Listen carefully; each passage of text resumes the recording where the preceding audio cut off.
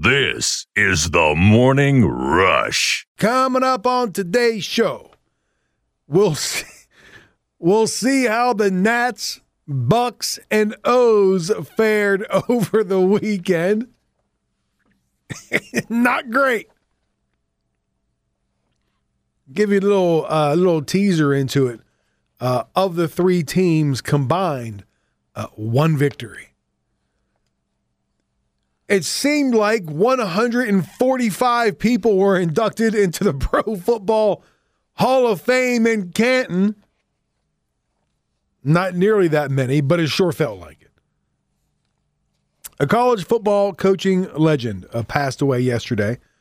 We will look back and remember one of the greatest coaches ever, Bobby Bowden.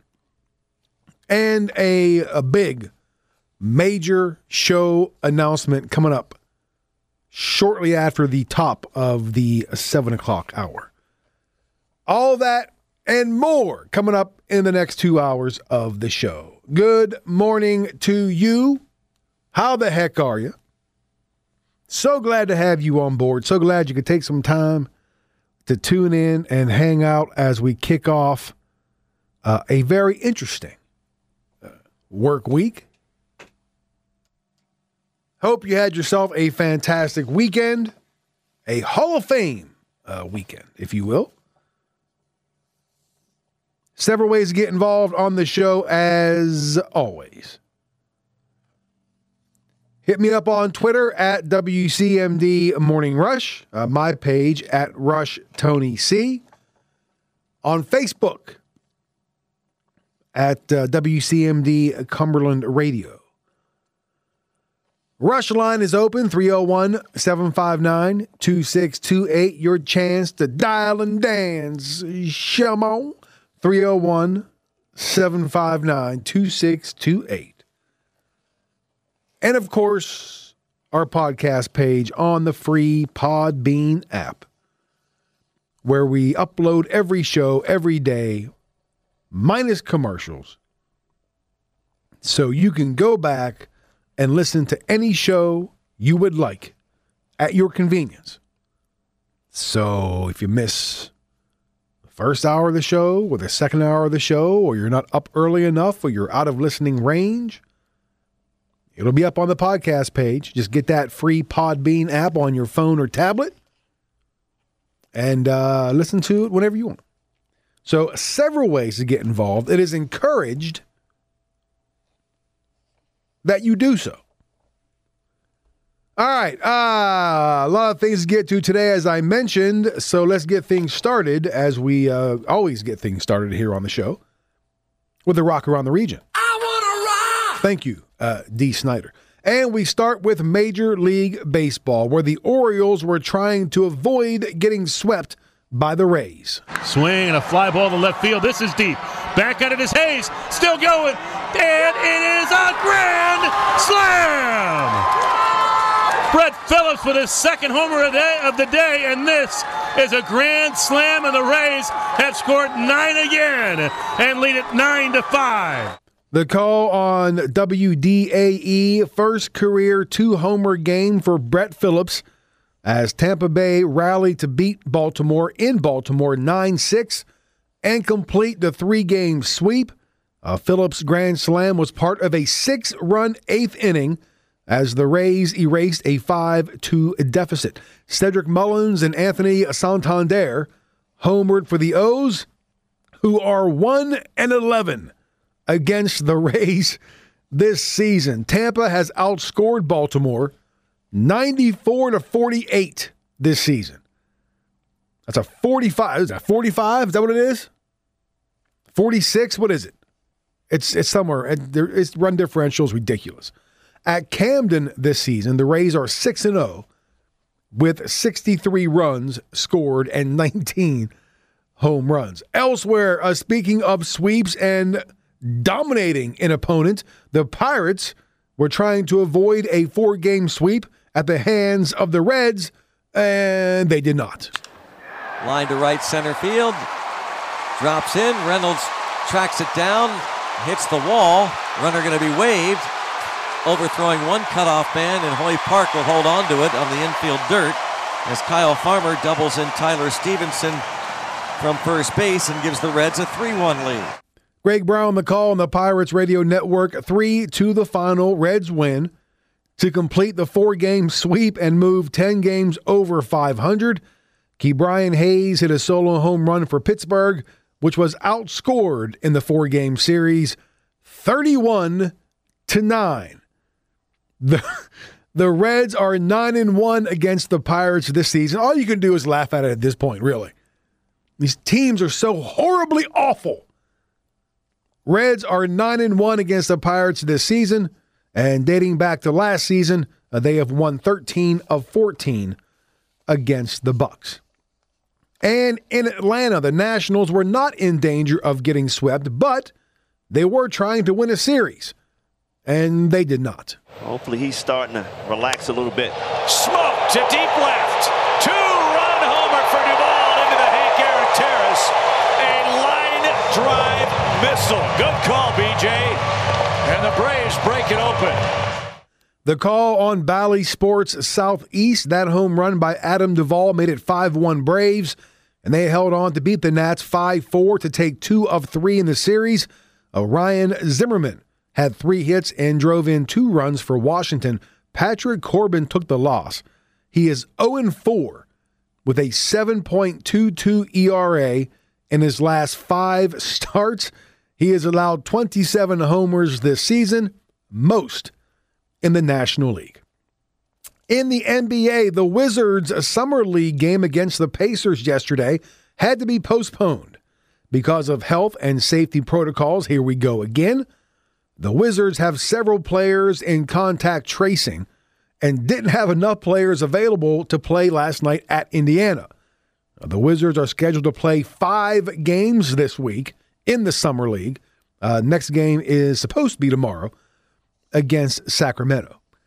And in college football, in case you missed it over the weekend, West Virginia received its 17th commit for the class of 2022 in linebacker Travius Lathan. Lathan, a 6'2", 205-pounder, is a 4-star recruit and is listed in the ESPN Top 300. He holds 22 offers from Power 5 schools, including Florida, Florida State, Georgia, LSU, Michigan, Penn State, and Pitt, but he is, at least for the time being, verbally committed to go to Morgantown.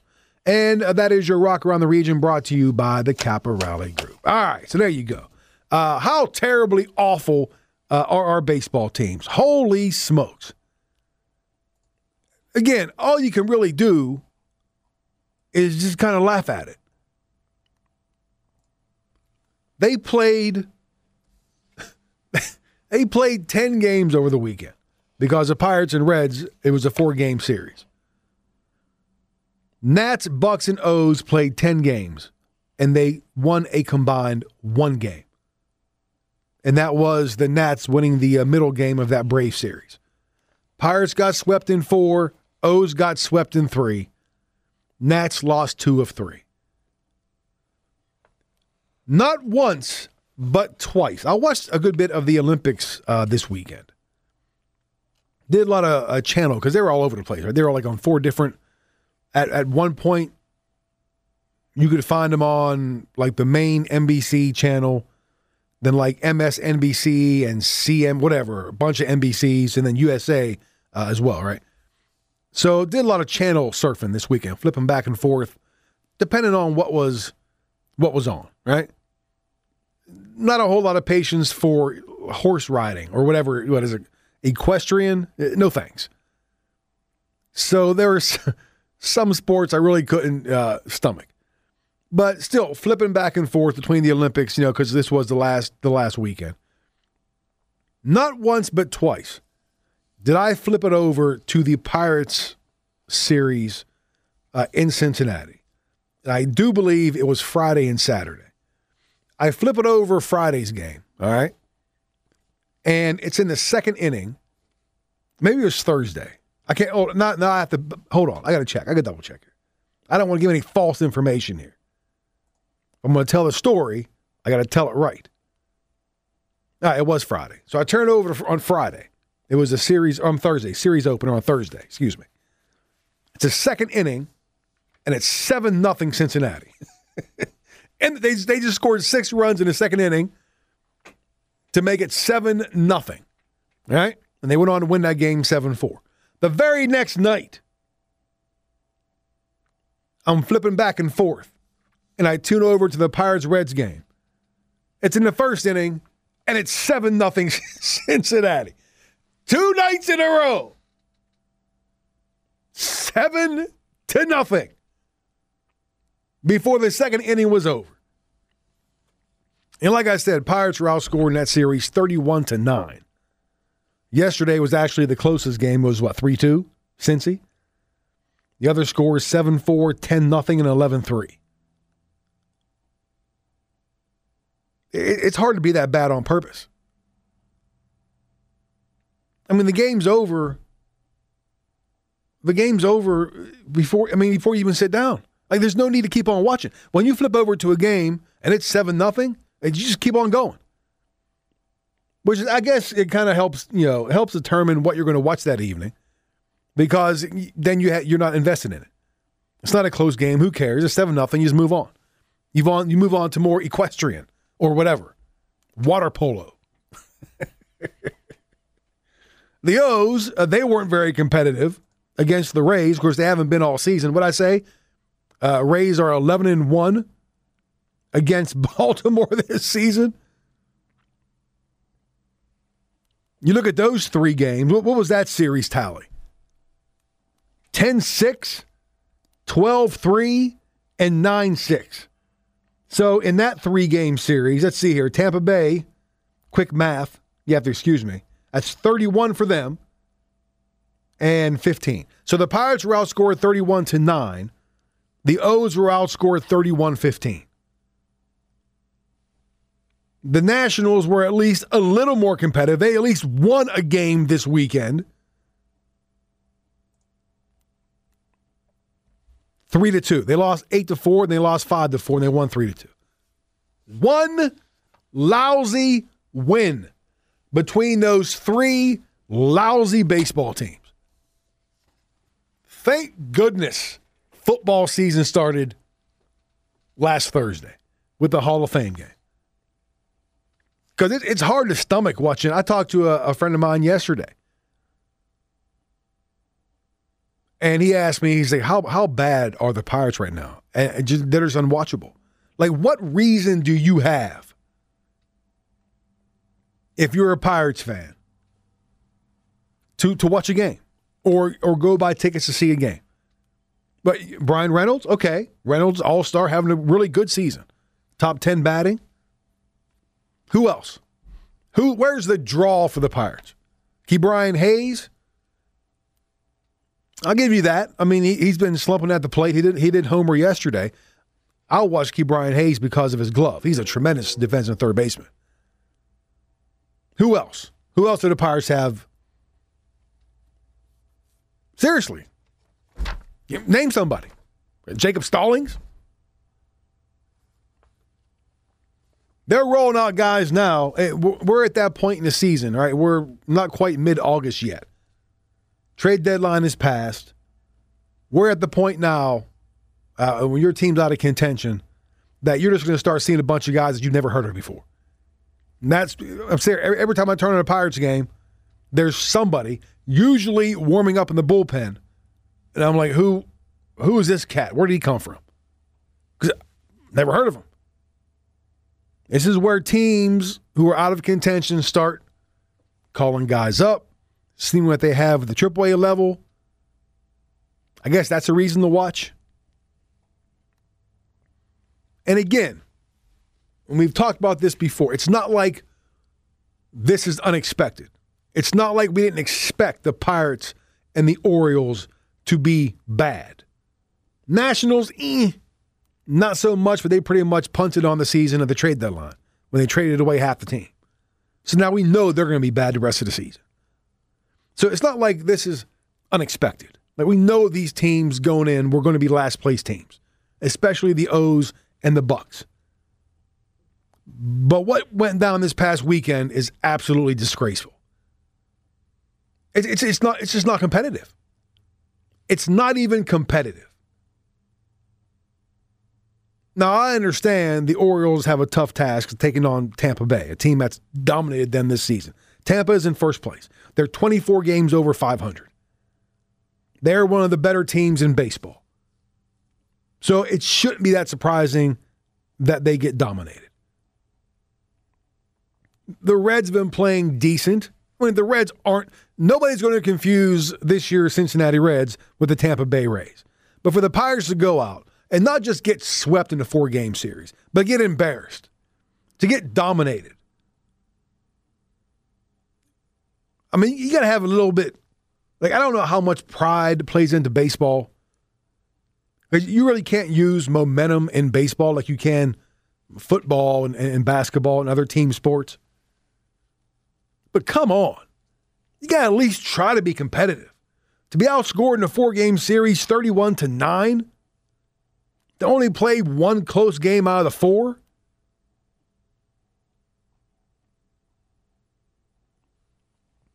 And you look early on in the season, the Pirates were, and I don't want to say they were good, but they were better than we expected.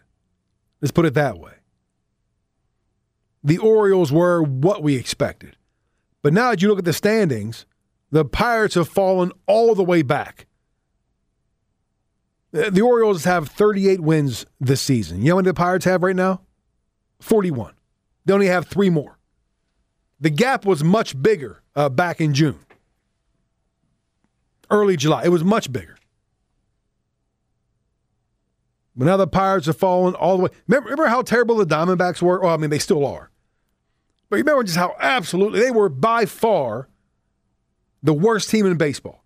They lost, what was it, I don't know, 18, 19 straight road games or 20. They set the record. It might have been in the 20s, right? It was low 20s. You know how terrible they were? The most absolute awful, worst team in baseball. They have 35 wins. The O's have 38. The Bucks have 41. That's how far those teams have fallen back. The Nationals, they have 50. I mean, they're not nearly that bad. But again, trading away Scherzer and Trey Turner and Schwarber and whoever else, they're at least a little bit more competitive. They're 50 and 60. They're 9 games out of first place. The Pirates, 25 games out of first. 41 and 71. The Orioles, 29 games out of first at 38 and 72. Worst record in the American League by 2 games. The Rangers are 39 and 73. The Orioles' run differential is minus 166. Is that worse than baseball? No. The Pirates are actually worse than that. At minus 175. The Diamondbacks are the worst at minus 178. That's horrible. How do you even justify? Seriously, how do you even justify going to see these teams or watching them on TV? Being bad is one thing. Rebuilding is one. I mean, we get it. There's one team in the AL East with a negative run differential, and that's the Orioles. This is kind of goofy as I'm looking over the standings here before we go to break. There's only one team in the AL Central with a plus run differential. The first place White Sox are a plus 121. Every other team in that division, Cleveland, Detroit, KC, Minnesota, they all have negative run differentials. Same deal with the AL East. How about that? The Braves are the only team in the East with a plus run differential, plus 65. Every other team, including the first place Phillies, have a negative. The Phillies are in first place. They're 59 and 53. They've won 8 straight games, and they still have a run differential of minus 5. But they are pretty hot, though. They just swept the Mets. Oh, the Mets. The Mets were in first place when the weekend started. You talk about a nosedive. They're 2-8 in their last 10. They've lost 4 in a row. Swept by the Phils are in first place in the NL East. Braves are 2 games back. The Mets now 2.5 back. And look at the Reds. The Reds making a push. And of course, it helps playing the pathetic Pirates for 4 games. But I said Reds have won 5 in a row. 8 of their last 10.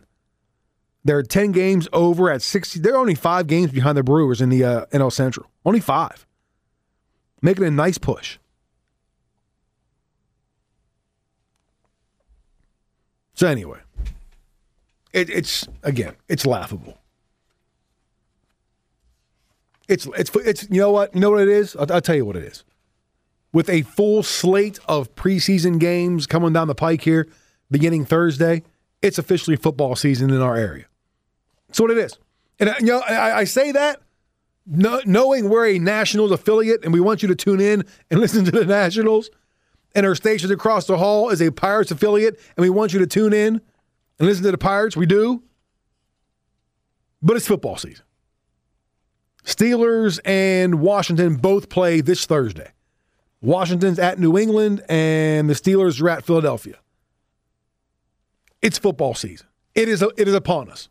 And as I said last week when we were going over the Steelers win in the Hall of Fame game, that kicks off some sort of football each and every week now through February. And when you have baseball teams that aren't not only just aren't good, but aren't even competitive, as pathetic as what they showed this weekend, I mean, come on. It's football season. It's high school golf season.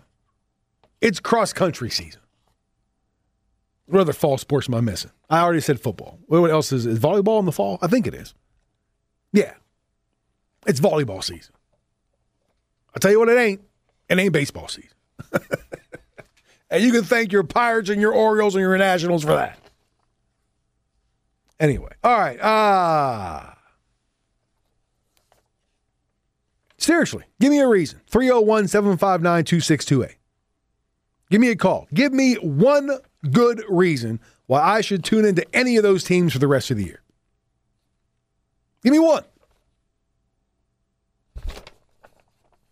So coming up in the show, we got a break coming up here in just a bit, news and weather.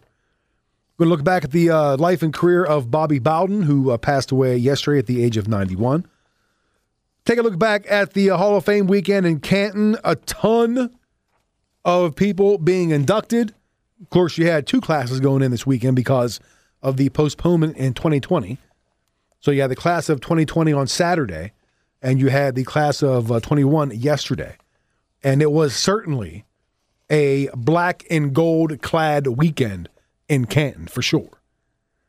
Olympics wrapped up this weekend. We'll look at that here in just a bit. U.S. on the very last day of competition, squeaking by China to take the total medal count and the gold medal count by 1. And then, of course, a reminder coming up past the 7 o'clock hour, a major show announcement. You don't want to miss any of that. And, of course, we want you to get involved. Get involved on today's show. As we kick off this work week, hit me up on Twitter at WCMD Morning Rush. I gave you the phone number, 301-759-2628. And, of course, on Facebook at Cumberland Radio. All right, stick around. News and weather coming up. And then back to take a look at the life, the career of the late, great Bobby Bowden. Stay tuned. 102.1 FM, AM 1230. Almost did it again. That's the old name. It's just now WCMD. Stick around. This is the Morning Rush. All right, so yesterday, news came out, and it not like it wasn't expected, because the family of Bobby Bowden came out a week or so ago, maybe a little longer than that, and they announced that Bobby Bowden was terminally ill. They really didn't go into specifics. Bowden said he was at peace, and yesterday he unfortunately passed away. Of course, Bowden, longtime Florida State, former West Virginia head coach, died at the age of 91 after a battle with pancreatic cancer. Bowden spent 10 years in Morgantown, 4 as offensive coordinator.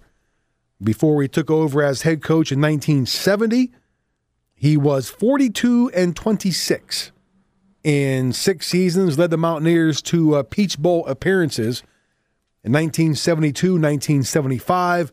He then left for Tallahassee, where he carved out a Hall of Fame career from 1976 to 2009. Had a record of 315 wins, 98 losses, and 4 ties at Florida State. Led the Seminoles to 2 national titles in 1993 and 99, 27 straight bowl games, 15 straight New Year's Day bowl games from 1991 to 2005. And there was a stretch where the Seminoles finished in the top 5 of the AP poll for 14 straight years. Now, between his days at Howard College, which is now Samford University, West Virginia, and Florida State, Bowden had 377 wins, more than any other major college coach not named Joe Paterno. And in a moment that kind of brought everything full circle, Bowden's last game was the 2010 Gator Bowl when Florida State beat West Virginia 33-21. Following that game, Jimbo Fisher, a Clarksburg native, would take over for Bowden at FSU. And look, when Bowden got to Florida State, they were, and a lot of people don't remember this, they were terrible. I mean, they were awful. And he turned the program around and into one of the more dominating programs in the country. Here is a longtime College Game Day host, Reese Davis. They had a 2-year stretch a couple of years before Bobby went there. They were 0-11 and 1-10. They weren't an afterthought. They weren't even a thought at all. And he went there and built it into one of the great dynasties in the history of the sport, such a sustaining dynasty that in recent years, with the struggles that the Seminoles have had, that there is an entire generation of college football fans and Seminole fans who believe it's their birthright to be not only good but great. That's because of Bobby Bowden, because that didn't exist before he went there.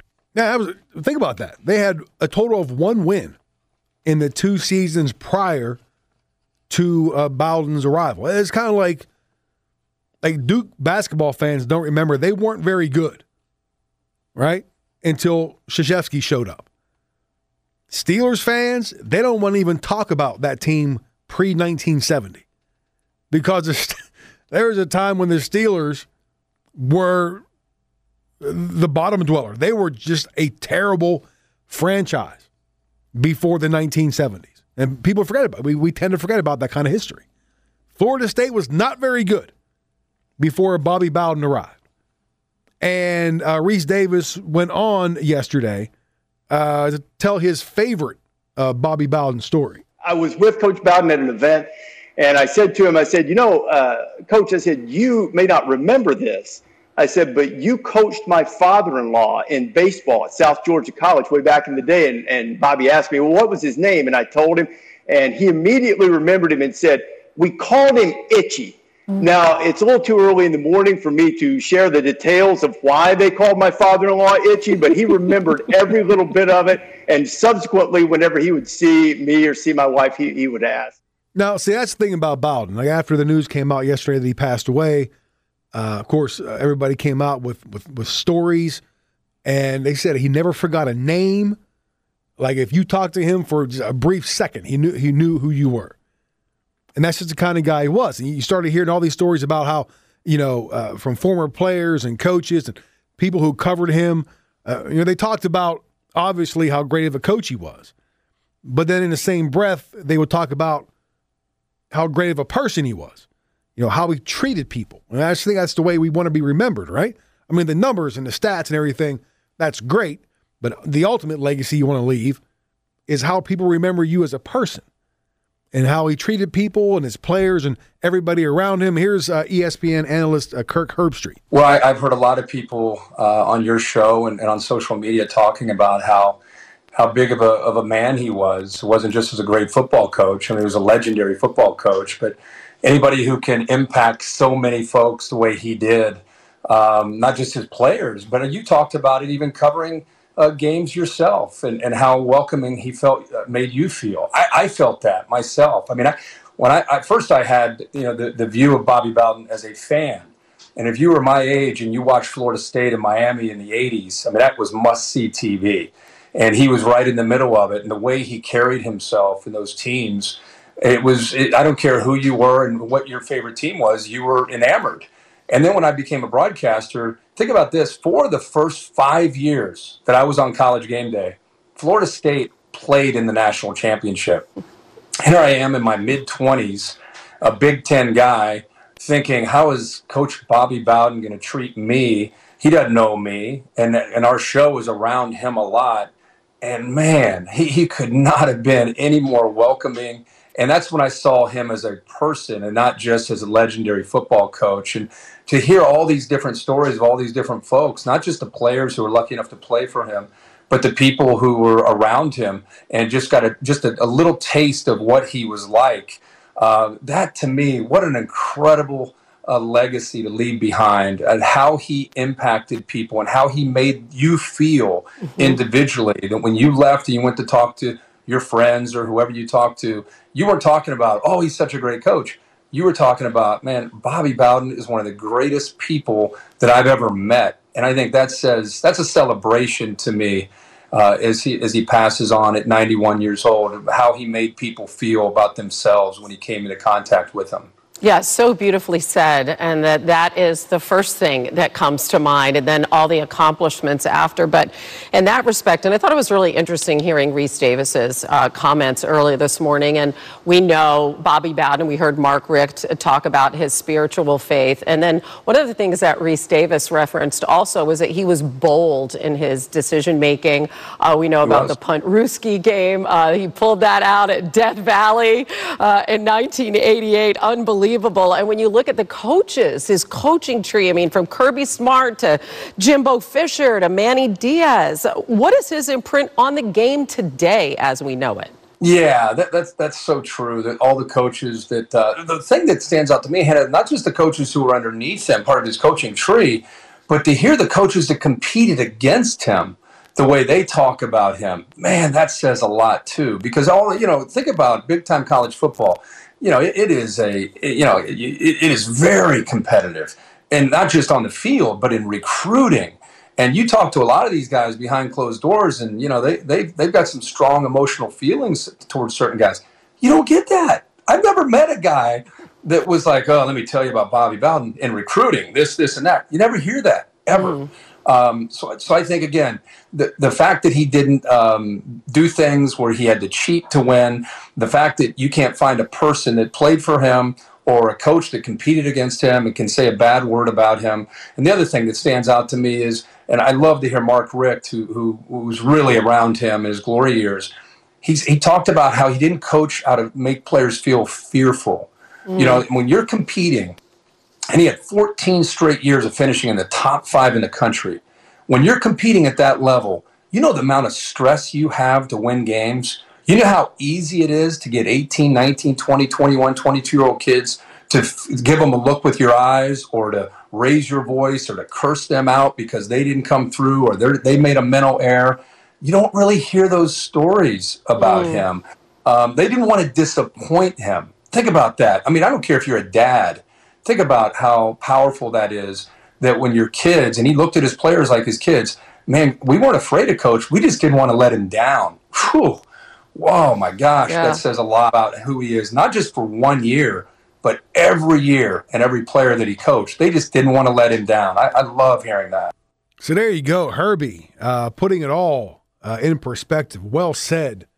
Remembering Bobby Bowden again. That's too loud. Turn that down. It's Monday. Again, not remembering him just as a coach, but as a person and all the people he impacted. Now, going back to the days in West Virginia, Bowden didn't always have the best relationship with the Mountaineer fan base. And we'll talk about that next. Stick around. WCMD.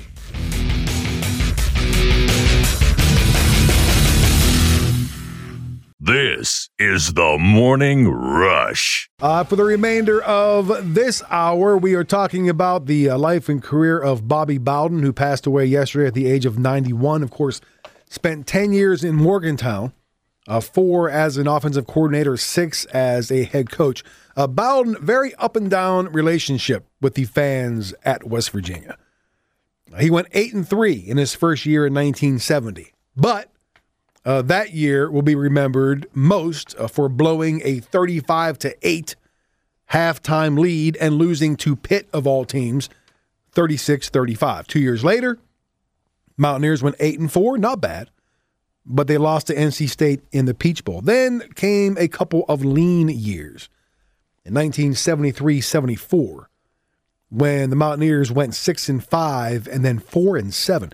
74 team was expected to be very good. They had 17 returning starters, but Bowden lost his top 2 quarterbacks to injury. They lost the opener in 1974 to Richmond, 29-25. That's when things got dicey. That's when Mountaineer fans turned on Bobby Bowden. They hung the man in effigy. Students hung a sheet outside their dorm that read, "Bye-bye Bowden."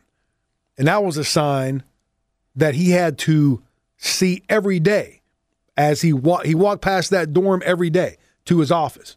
And he had to see that sign hanging out, "Bye-bye Bowden." Fans also placed a for sale sign in the front yard of Bowden's home. A sign that his wife, Ann, would remove before Bobby got home so he didn't have to see it. Now, despite all that, the Mountaineers rebounded to go 9-3 in 1975 and then beat NC State this time in the Peach Bowl. But Bowden never really got over it, never really forgot that 1974 season.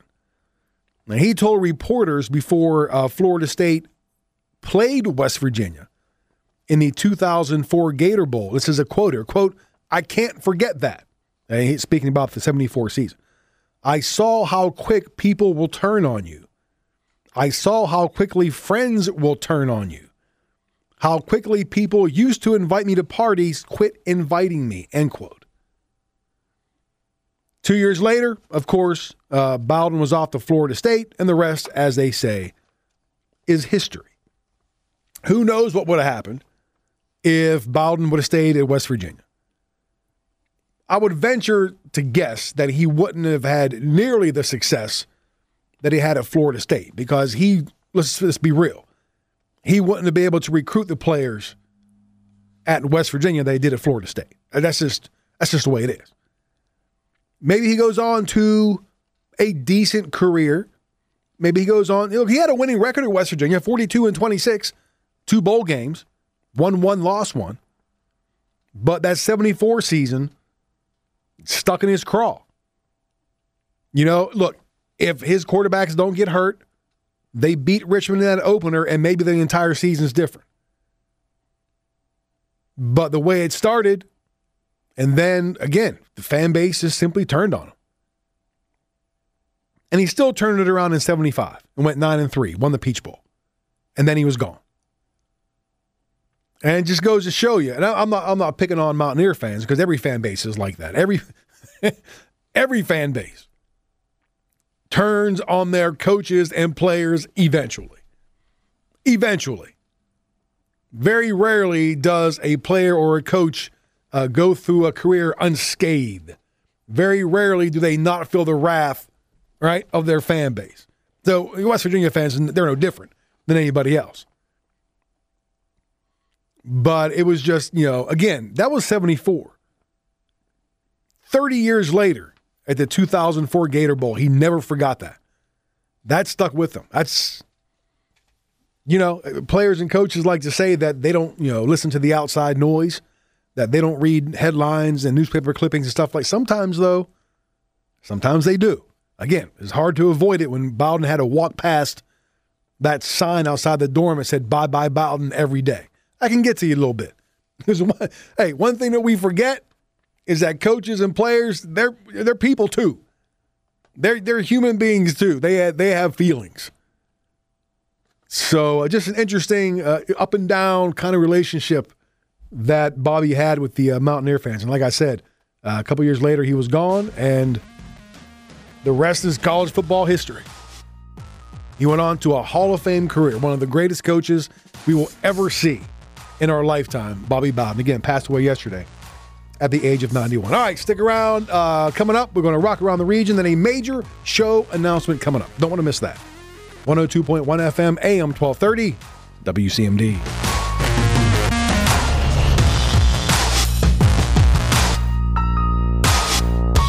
This is the Morning Rush. Again, major show announcement coming up here in just a bit. But first, let's one final time this morning rock around the region. I wanna rock right now. And we will start with those terrible baseball teams.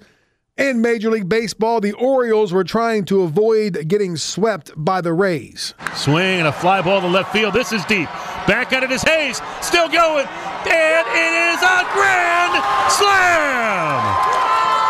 Brett Phillips with his second homer of the day, and this is a grand slam, and the Rays have scored 9 again and lead it 9-5. The call on WDAE, first career 2-homer game for Brett Phillips is his real name, as Tampa rallied to beat Baltimore in Baltimore. 9-6 and complete the 3-game sweep. Phillips' grand slam was part of a 6-run 8th inning as the Rays erased a 5-2 deficit. Cedric Mullins and Anthony Santander homered for the O's, who are 1-11 against the Rays this season. Tampa has outscored Baltimore 94-48 this year.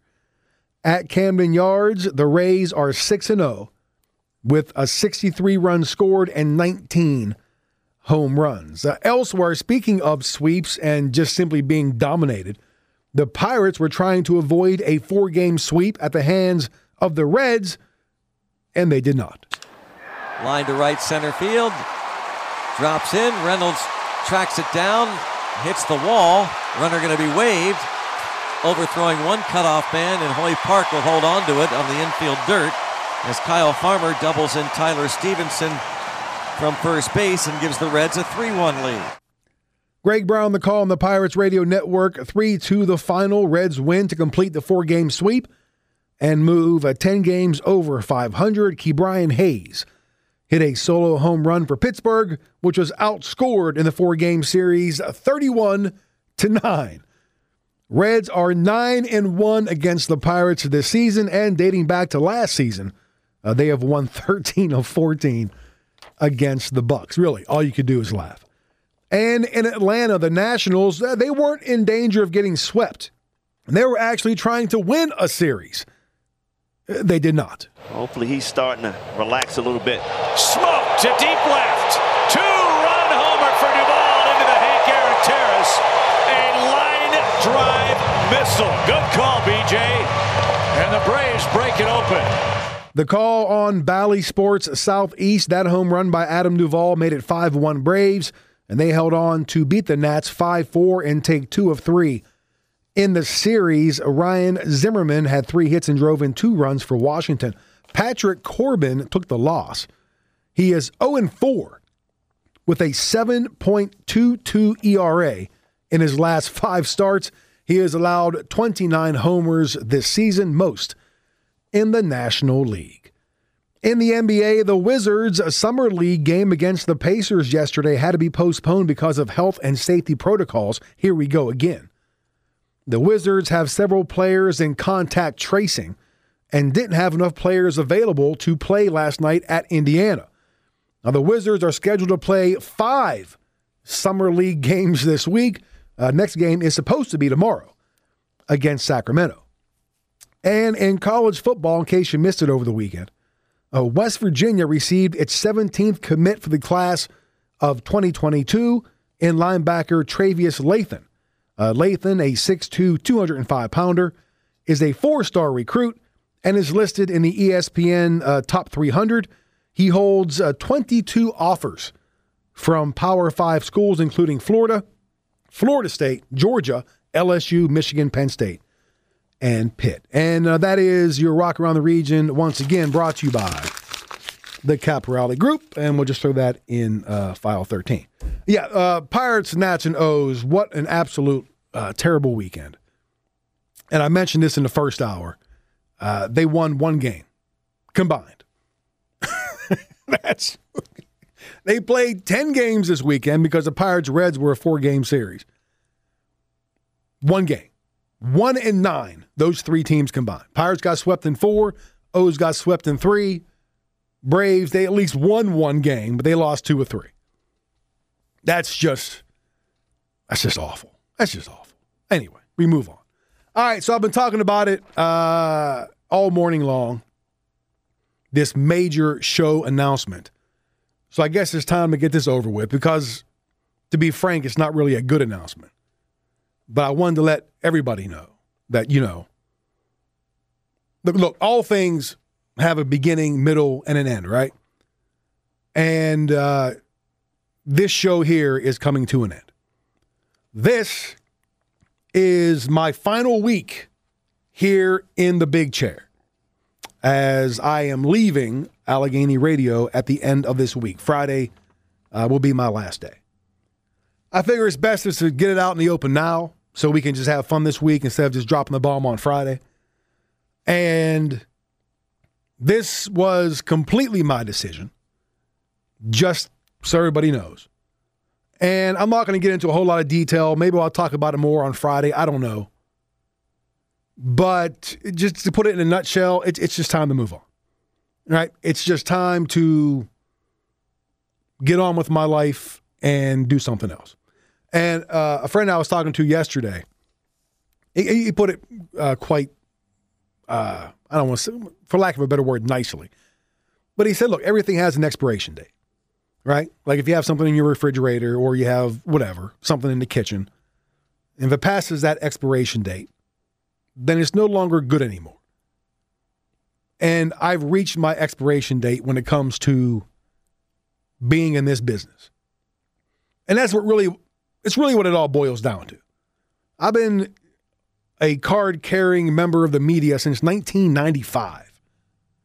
Worked in newspaper a lot, worked in radio a lot, held all kinds of just different jobs, part-time, full-time, good times, bad times. Some great jobs, some downright crappy jobs. Met some great people, some downright crappy people. But since 95 is a long time. What is that, 25, 26 years? As a member of the media. Most of us was in radio. Had a good little stint in newspaper. But I just reached my expiration date. I just woke up and I just said, you know what? I don't want to do this anymore. And a lot of it had to do with, look, if you listen to the show enough, I turned 50 back at the end of this March.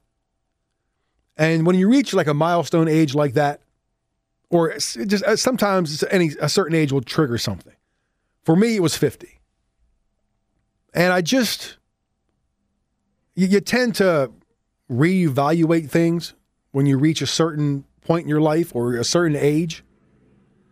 And when I hit 50, I did that. I kind of just took inventory of my life and where I was and where I wanted to be and where I wanted to go. And I thought to myself, look, Lord willing, because it's all in his control anyway, Lord willing, I got 10 to 15 good working years left. And I didn't want to spend them doing this. And that's what it boiled down to. And I don't mean that in a bad way. Because I enjoyed doing this. I had fun doing this. It's been, August 19th would have been 2 years doing this show. Had a lot of good times in radio. Met a lot of great people. But like the fire just went out, man. After doing this for so long, after making sacrifices for so long, the fire just went out. And when the fire goes out, it's time to move on. The last thing that I wanted to be is just somebody to show up and collect a paycheck. I don't want to be that guy. I don't want to be that person. I don't want to be someone whose heart is no longer in it. The fire doesn't burn anymore, and just show up and half-ass everything just to get a paycheck. Didn't want to be that guy. It's like, you know what? It's time to go. It's time to go. And that's it, right? That's it. I reached my expiration date when it comes to being in radio or a member of the media in general. So I move on. I don't know what's going to happen to the show. I know to start next Monday, it'll be back to the national show, Keyshawn, J. Will, and Zubin from 8 to 10. Everything else stays the same. Everything else stays the same. All right, Amanda will still have Tri-State today from 8 to 10, then Talk Line 10 to noon, then Bongino noon to 3, and then ESPN programming after that. Still have the Nationals and the Ravens and the Capitals. Everything stays the same, except I won't be here anymore. And to paraphrase Red from Shawshank Redemption, I highly doubt they'll make much of a fuss over an old radio guy like me. Does that make any kind of sense?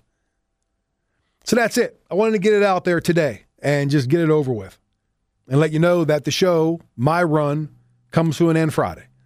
And I'll say all the, the farewells and all that stuff on Friday, since it'll be my last show. And Burke will be in studio a couple days this week.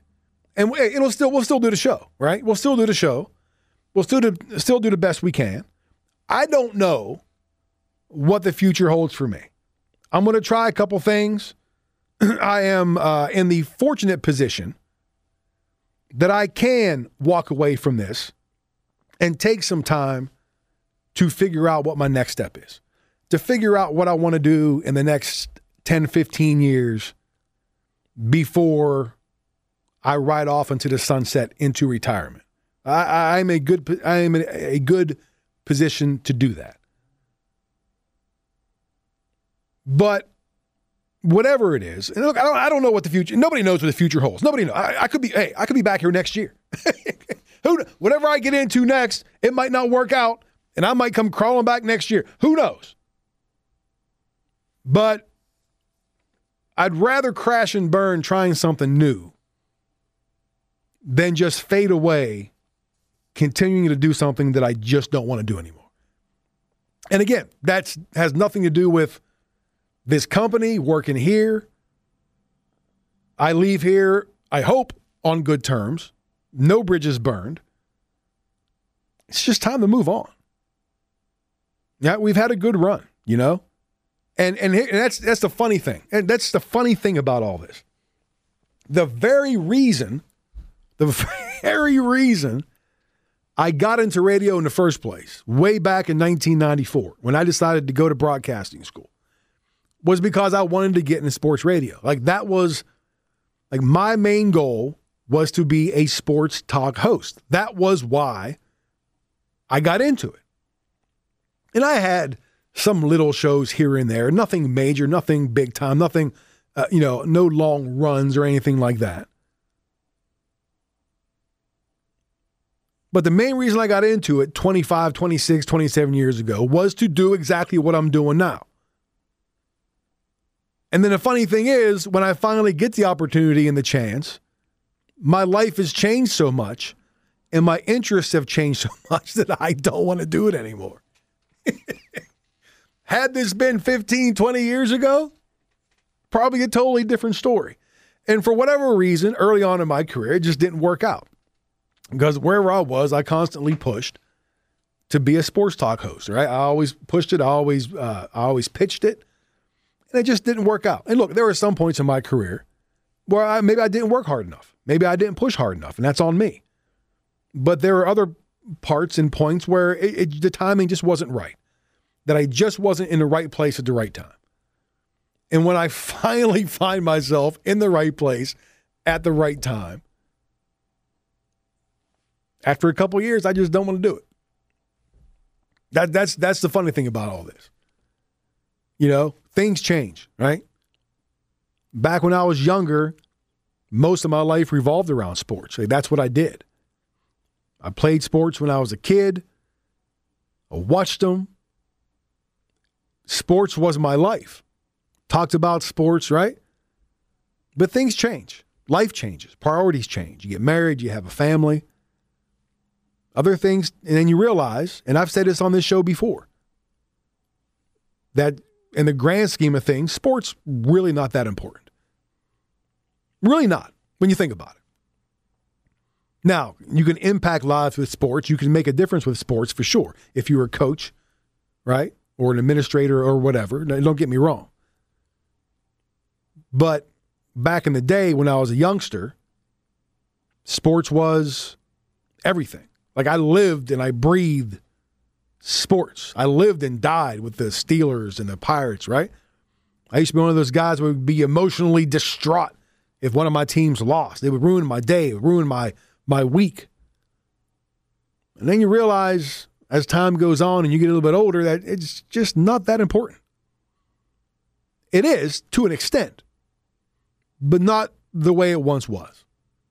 And I've just kind of reached that point where I want to kind of go back and enjoy sports again.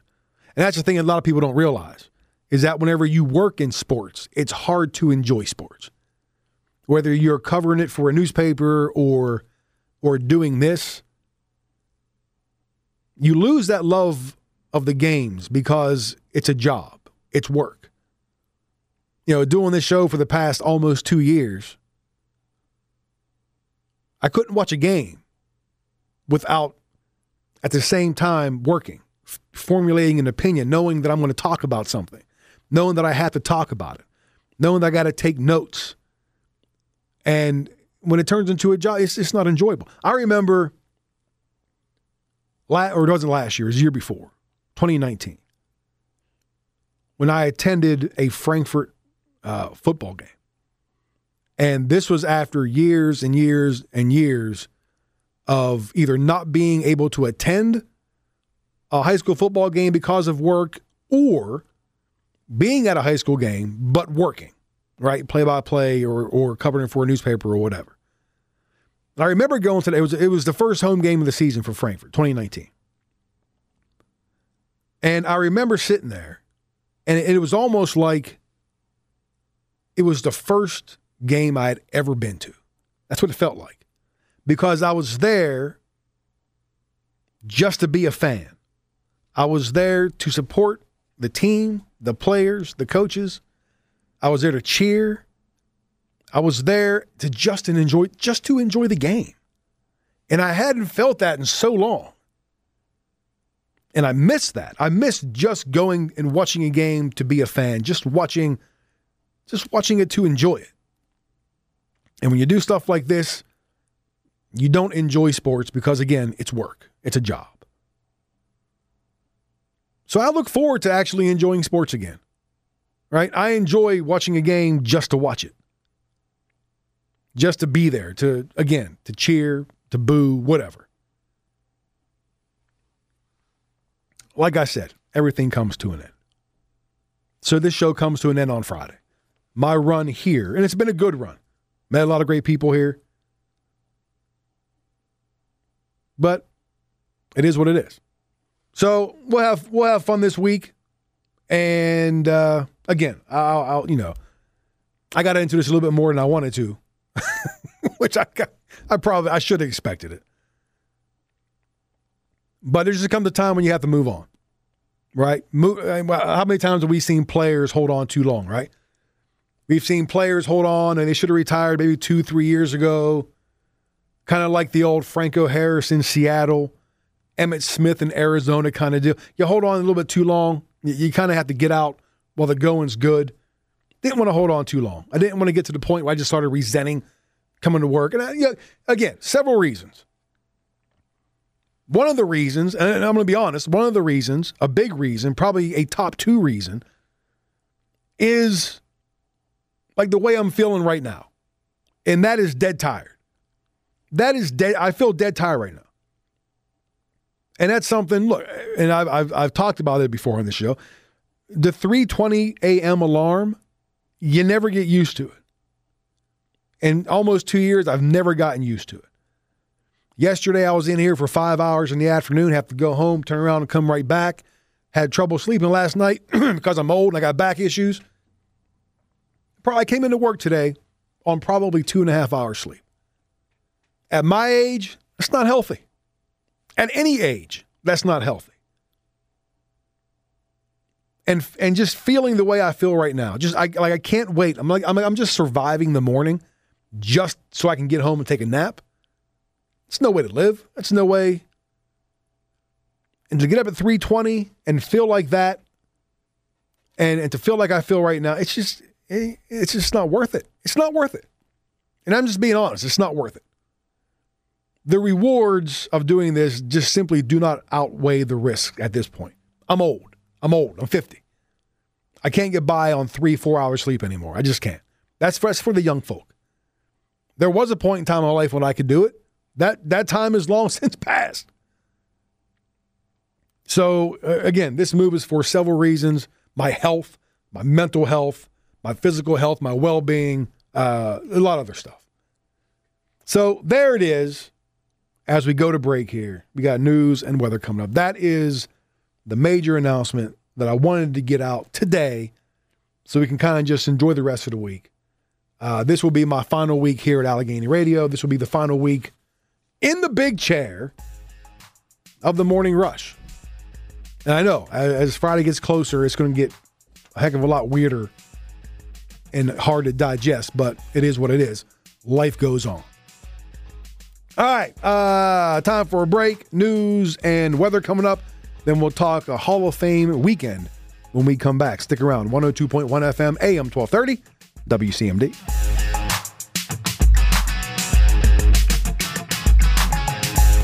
This is the Morning Rush. What is the difference in the volume here? Why is that so low? We still haven't fixed that, have we? The second, as we call it in the business, the second pot, the level, the volume, it's still not fixed, is it? That's why, okay, that explains the difference. In my headphones, the rejoin sounded like normal. And then I started saying something, and I just blew my eardrums out with my own voice because the levels were off. See, we got to get that fixed. Not that it matters to me that much longer. Only got 4 more days to worry about it. In case you missed it, last segment, I made the announcement. This is my last week here at Allegheny Radio Corporation. Myself and the big chair and the show, we are moving on. I guess it's not even moving on. We're just retiring. I am retiring from the broadcast business as of this Friday. Friday's the final show. Moving on to other endeavors, if you will. So there you go. Yeah, I mentioned also last segment, one of the reasons why I'm moving on is I can't take the 3:20 a.m. wake-up call, man. It's not working for me. And last night, didn't get a whole lot of sleep, right? Because my back has been hurting. You want to know? Mom, I'm embarrassed to even admit this. You know how I hurt my back I've had back issues for a long time. But, I heard it on, it was Friday. Take a guess. Just take one guess how I tweaked my back this time around. Now, look, I have hurt my back in weird ways. I once threw out my back, bending over to take out the trash, right? I bent over to take the bag out of the trash can. Whoosh, there goes, my back just went. I've hurt my back working out. I've hurt my back golfing, which I guess is could be kind of normal. Friday night, I hurt my back, right? You ready for this? Rolling over in bed. That's I because of my back, I sleep with one of those big body pillows, right? That is almost as long as I am. And because it helps my back. It helps the way I sleep and the way I wrap anyway. And I just woke up in the middle of the night, tried to turn over. So I grabbed the big pillow, and all I did was rolled over. And it felt like somebody shot me in my right hip. And I've been dealing with that for the past couple of nights. That's when you know that maybe you might want to get in a little better shape. When you start injuring yourself, rolling over in bed, that should be a red flag to anybody. So yeah, that's why I have trouble sleeping now the past couple nights, because I rolled over in bed and tweaked my back. So there you go. All right, busy weekend in Canton. It started with the Hall of Fame game last Thursday. The Steelers beat the Cowboys. And then, like, 200 people got inducted into the Hall of Fame this weekend. There are so many. You had 7 new inductees into the Pro Football Hall of Fame yesterday for the class of 2021. Then on Saturday, you had the class of 2020 because that was postponed last year because of the pandemic. It was an entire weekend filled with inductions. Now, yesterday, you had John Lynch, you had former Steeler Alan Faneca, you had Drew Pearson, who waited a long time, former Raiders coach and Seahawks, right? Tom Flores, he finally got in. Megatron, Calvin Johnson, Charles Woodson, and of course, one of the greatest to ever play behind center, Mr. Peyton Manning. The legendary John Madden says that the Hall of Fame busts whisper to each other at night. And it's actually true. My son Marshall and I have heard it. But I also think that they run plays at night. They scrimmage. They throw a little 7-on-7. The other night I had a dream that I was in one of those scrimmages. The other team's coaches were Vince Lombardi and Paul Brown. My coaches, Bill Cowher and Jimmy Johnson. That's right, a Cowboy and a Steeler working together only in Canton, Ohio. We were on the 50-yard line with only 3 seconds left in the game. Coach Cowher called a running play. I said, Coach, I'm going to have to audible. Omaha. I called a pass play. My bus faked a handoff to Barry Sanders. I threw a 20-yard break-in route to Michael Irvin right as Deacon Jones and Ray Nitsky hit me at the same time. Irvin, as he was getting tackled by Ronnie Lott, then lateraled to Steve Largent, who was in a foot race down the sideline with Darryl Green and Lim Barney. The savvy Largent, knowing he couldn't win a foot race with Darryl Green, then lateraled back to Lance Allworth, who dove into the end zone for the game-winning score. Now, yesterday, it was just a dream, but tonight, it's reality. How great was that? That was awesome. A lot of name dropping there by Peyton Manning. And one of the names he dropped was Bill Cowher, right? And he was part of the class of 2020, which was inducted on Saturday. And it was most definitely a celebration clad in black and gold this weekend. 5 members of the Steelers were inducted over the weekend. 3 players, a coach, and the legendary scout, Bill Nunn.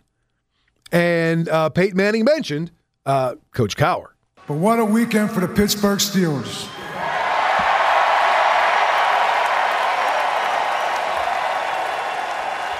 It is unbelievable to me to go in the Hall of Fame on the same weekend with 2 guys you drafted, Troy Polamalu and Alan Faneca.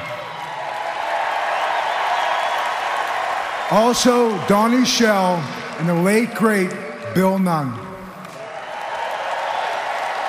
But the Pittsburgh Steelers on this stage, the Gold Jackets on this stage, you guys set the standard and created the culture. And it's our job to keep it going. Now, Coach mentioned Donnie Shell. Of course, Shell, a safety on that legendary Steel Curtain defense. Donnie waited a long time to get the call to the Hall.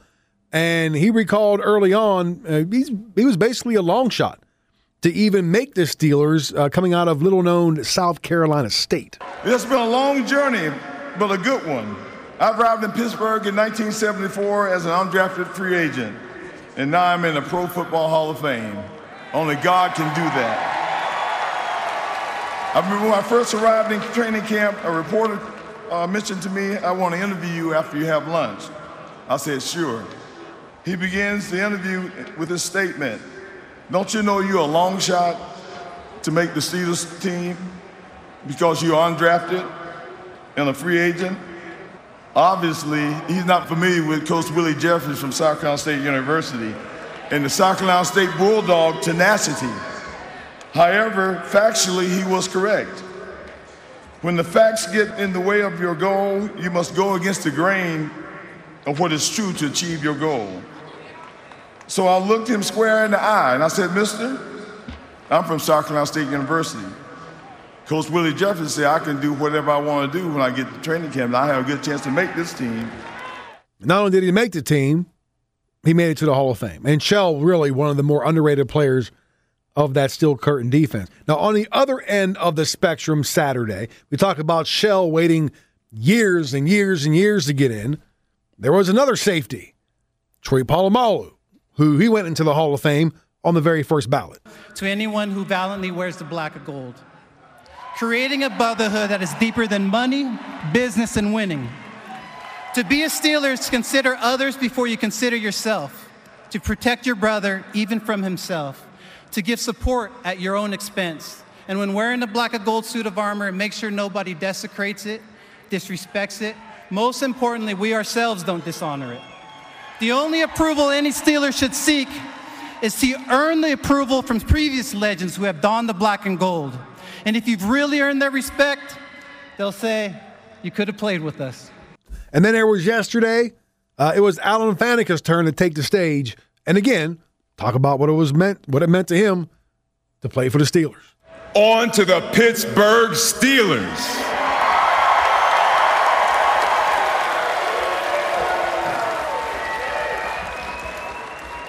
I want to thank the late Ambassador Rooney and Art Rooney for cultivating a culture where teammates become true brothers, and your benchmarks for success are relentlessly high. We inspire a city, and Steeler Nation, you inspire us. Now look, I didn't watch like the entire weekend because that's a lot of Hall of Fame stuff to take in. But I did see Isaac Bruce. His speech was great because he had an iPad up on the podium with his speech, and they took the iPad away. So he was just basically winging it, and he did a heck of a job. Jimbo Covert, who of course I was interested in because he's a Pennsylvania guy, a Southwest PA guy, a Pitt guy. Even though I do kind of question if Jimbo is really, Hall of Fame material. I mean, when you think greatest offensive lineman of all time, do you really think Jimbo Covert? No disrespect to him, but he played 8 years, was a Pro Bowl pick twice. So that was kind of iffy. But still, I watched that. He was good. And then I watched Polamalu get up there and give his speech. And I tell you what, people talk about Steeler Nation, right? And how Steeler Nation represents all over the country. And of course, Canton is only about a 2-hour drive from Pittsburgh. So you had the Steelers playing in the Hall of Fame game Thursday. You had 5 members of the Steelers getting inducted this weekend. Only stood the reason that the place was just dominated by black and gold. I mean, they just took over the entire area this weekend. And as I'm watching Polamalu take the stage, the place is going absolutely nuts. And to the point where it gave me like goosebumps. They were just, the ovation was so loud and so long, terrible towels waving there. At that point, it kind of dawned on me. I was like, now I understand why so many people hate the Steelers. Now I get it. And it's not like anybody did anything wrong. It's not like, there was any disrespect or anything. But they just took the place over. And on the weekend, and then again, no disrespect, it was a great weekend for all of the inductees, right? But you had 5 members of the Steelers getting in on one weekend. And you had Steeler Nation just taking over the whole place. It just kind of, Like, I know, because people hate greatness. People hate the Steelers for the same reason they hate Notre Dame or Duke or whatever, the Yankees. If it's not your team, you hate them because they're so good. And people hate greatness. But just at that moment, for a split second, I was like, oh, I said, now I get it. Because if you're not a Steelers fan and you're watching that, you're like, really? Like settle down. Right? Like if that place is overrun with like Browns fans, I'd be like, oh, come on, turn it off. Turn it off. Not that you have too many Browns get into the Hall of Fame, but that's beside the point. So it was just kind of like it was a light bulb moment. It was a great moment because, again, Steeler Nation is as strong as any nation in sports, but it was also a very enlightening one. And then Polamalu gave a great speech as well. But anyway, congratulations to all of the inductees. Next year, hopefully, it's a normal class. We don't have 85 people getting in at one time.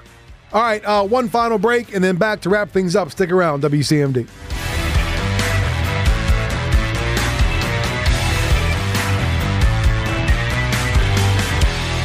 This is the Morning Rush. Before we get out of here, let's check on the player who delivered, brought to you by All Seasons Landscaping and Supply Yard. How about, and cover your ears, Orioles fans, Tampa Bay's Brett Phillips. Swing and a fly ball to left field. This is deep. Back at it is Hayes. Still going. And it is a grand slam!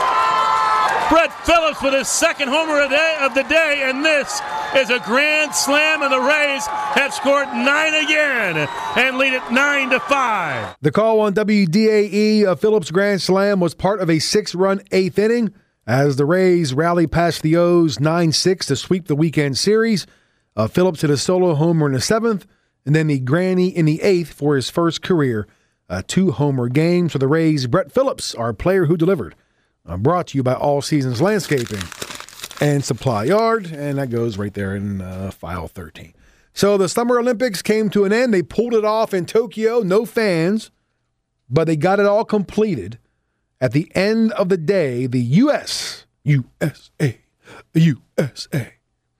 finished with the most gold medals. They won like 3 events on the last day to finish with 39 golds, 1 more than China's 38. Japan was 3rd with the 27 golds. Great Britain 4th with 22. And then the ROC, the ROC, the Russian Olympic Committee, because they couldn't, which I found out, they couldn't go under Russia because of the doping thing and suspension, so they just had to go as the Russian Olympic Committee. They had 20 gold medals. Overall medal count, the U.S. had 113. They had 39 gold, 41 silver, 33 bronze. China second with 88 total medals. Japan third, 58. Britain 65. I'm sorry, that's backwards. Wait a minute. Oh, they put golds first. Okay. Let me start over again on that one. The U.S. with 113 total medals. China second with 88. Then the ROC, the ROC, with 71. Britain had 65 and Japan had 58. So there you go. One of the more interesting things that I watched over the past, 3-4 days, whatever, was the women's marathon. And Holly Seidel, American, finished 3rd. And look, you listen to the show enough, you know my son runs cross country. He's a long-distance runner. So we just happened to come across the women's marathon as it was starting. I think it was it Friday? I think it was Friday, I think. And I'm like, all right, look, I'm going to flip around. There's no way I'm going to sit here and watch a marathon for 2.5 hours, right? 2.5 hours later, I'm still sitting there watching the marathon. Now, we did flip back and forth when they broke for commercial, but never in my life. Look, a lot of it has to do with, like, little C. He's going away to college Saturday. So, of course, you want to spend as much time with him as possible before he takes off. So if that means sitting there watching a marathon for 2.5 hours, then I'll do it. But it was really interesting. Like, never would I thought that would happen, but it was really interesting. And it really helped that Holly Seidel was there in the pack at the end. And it did take one runner to drop off late. Like, she hit the wall and she was Dunsky. It looked like Holly was going to finish fourth. But the runner in third, like, it just hit her like a brick and she was done. And then Holly finished third. It was very exciting. And it helps. It goes to show when you have good coverage, when you have good analysts talking about what you're watching, they can make anything interesting. Even a marathon. So that, I mean, it was cool. And again, with Holly getting the bronze, that made it worth it. I loved water polo. I got into water polo a lot. Those guys and gals are just freakishly strong. We also watched something called rhythmic gymnastics. Did you see that? Where there's like 5 girls on the mat, and they're like doing this dancing, but they're throwing hoops and batons and balls in the air. Like it was like this giant juggling act. It was mesmerizing. Look, I watched it because my wife was watching it. Don't get me wrong, but I kind of got into it a little bit, and that's what the Olympics does. It brings you and it gives you sports that you may not otherwise pay attention to. It brings them to the forefront, like rhythmic gymnastics. And marathons, watching a marathon on TV. I knew I would never run a marathon, let alone watch one on television, but there you go. Anyway, summer games in the books. Great job, USA. This show was in the books. I am done. Amanda's coming up next with Tri-State Today. Stick around for that. Thank you for listening. As always, enjoy the rest of your day. And we'll see you back here tomorrow morning, 6 a.m. sharp. This is The Morning Rush. I am Tony C. And I am done. Bye.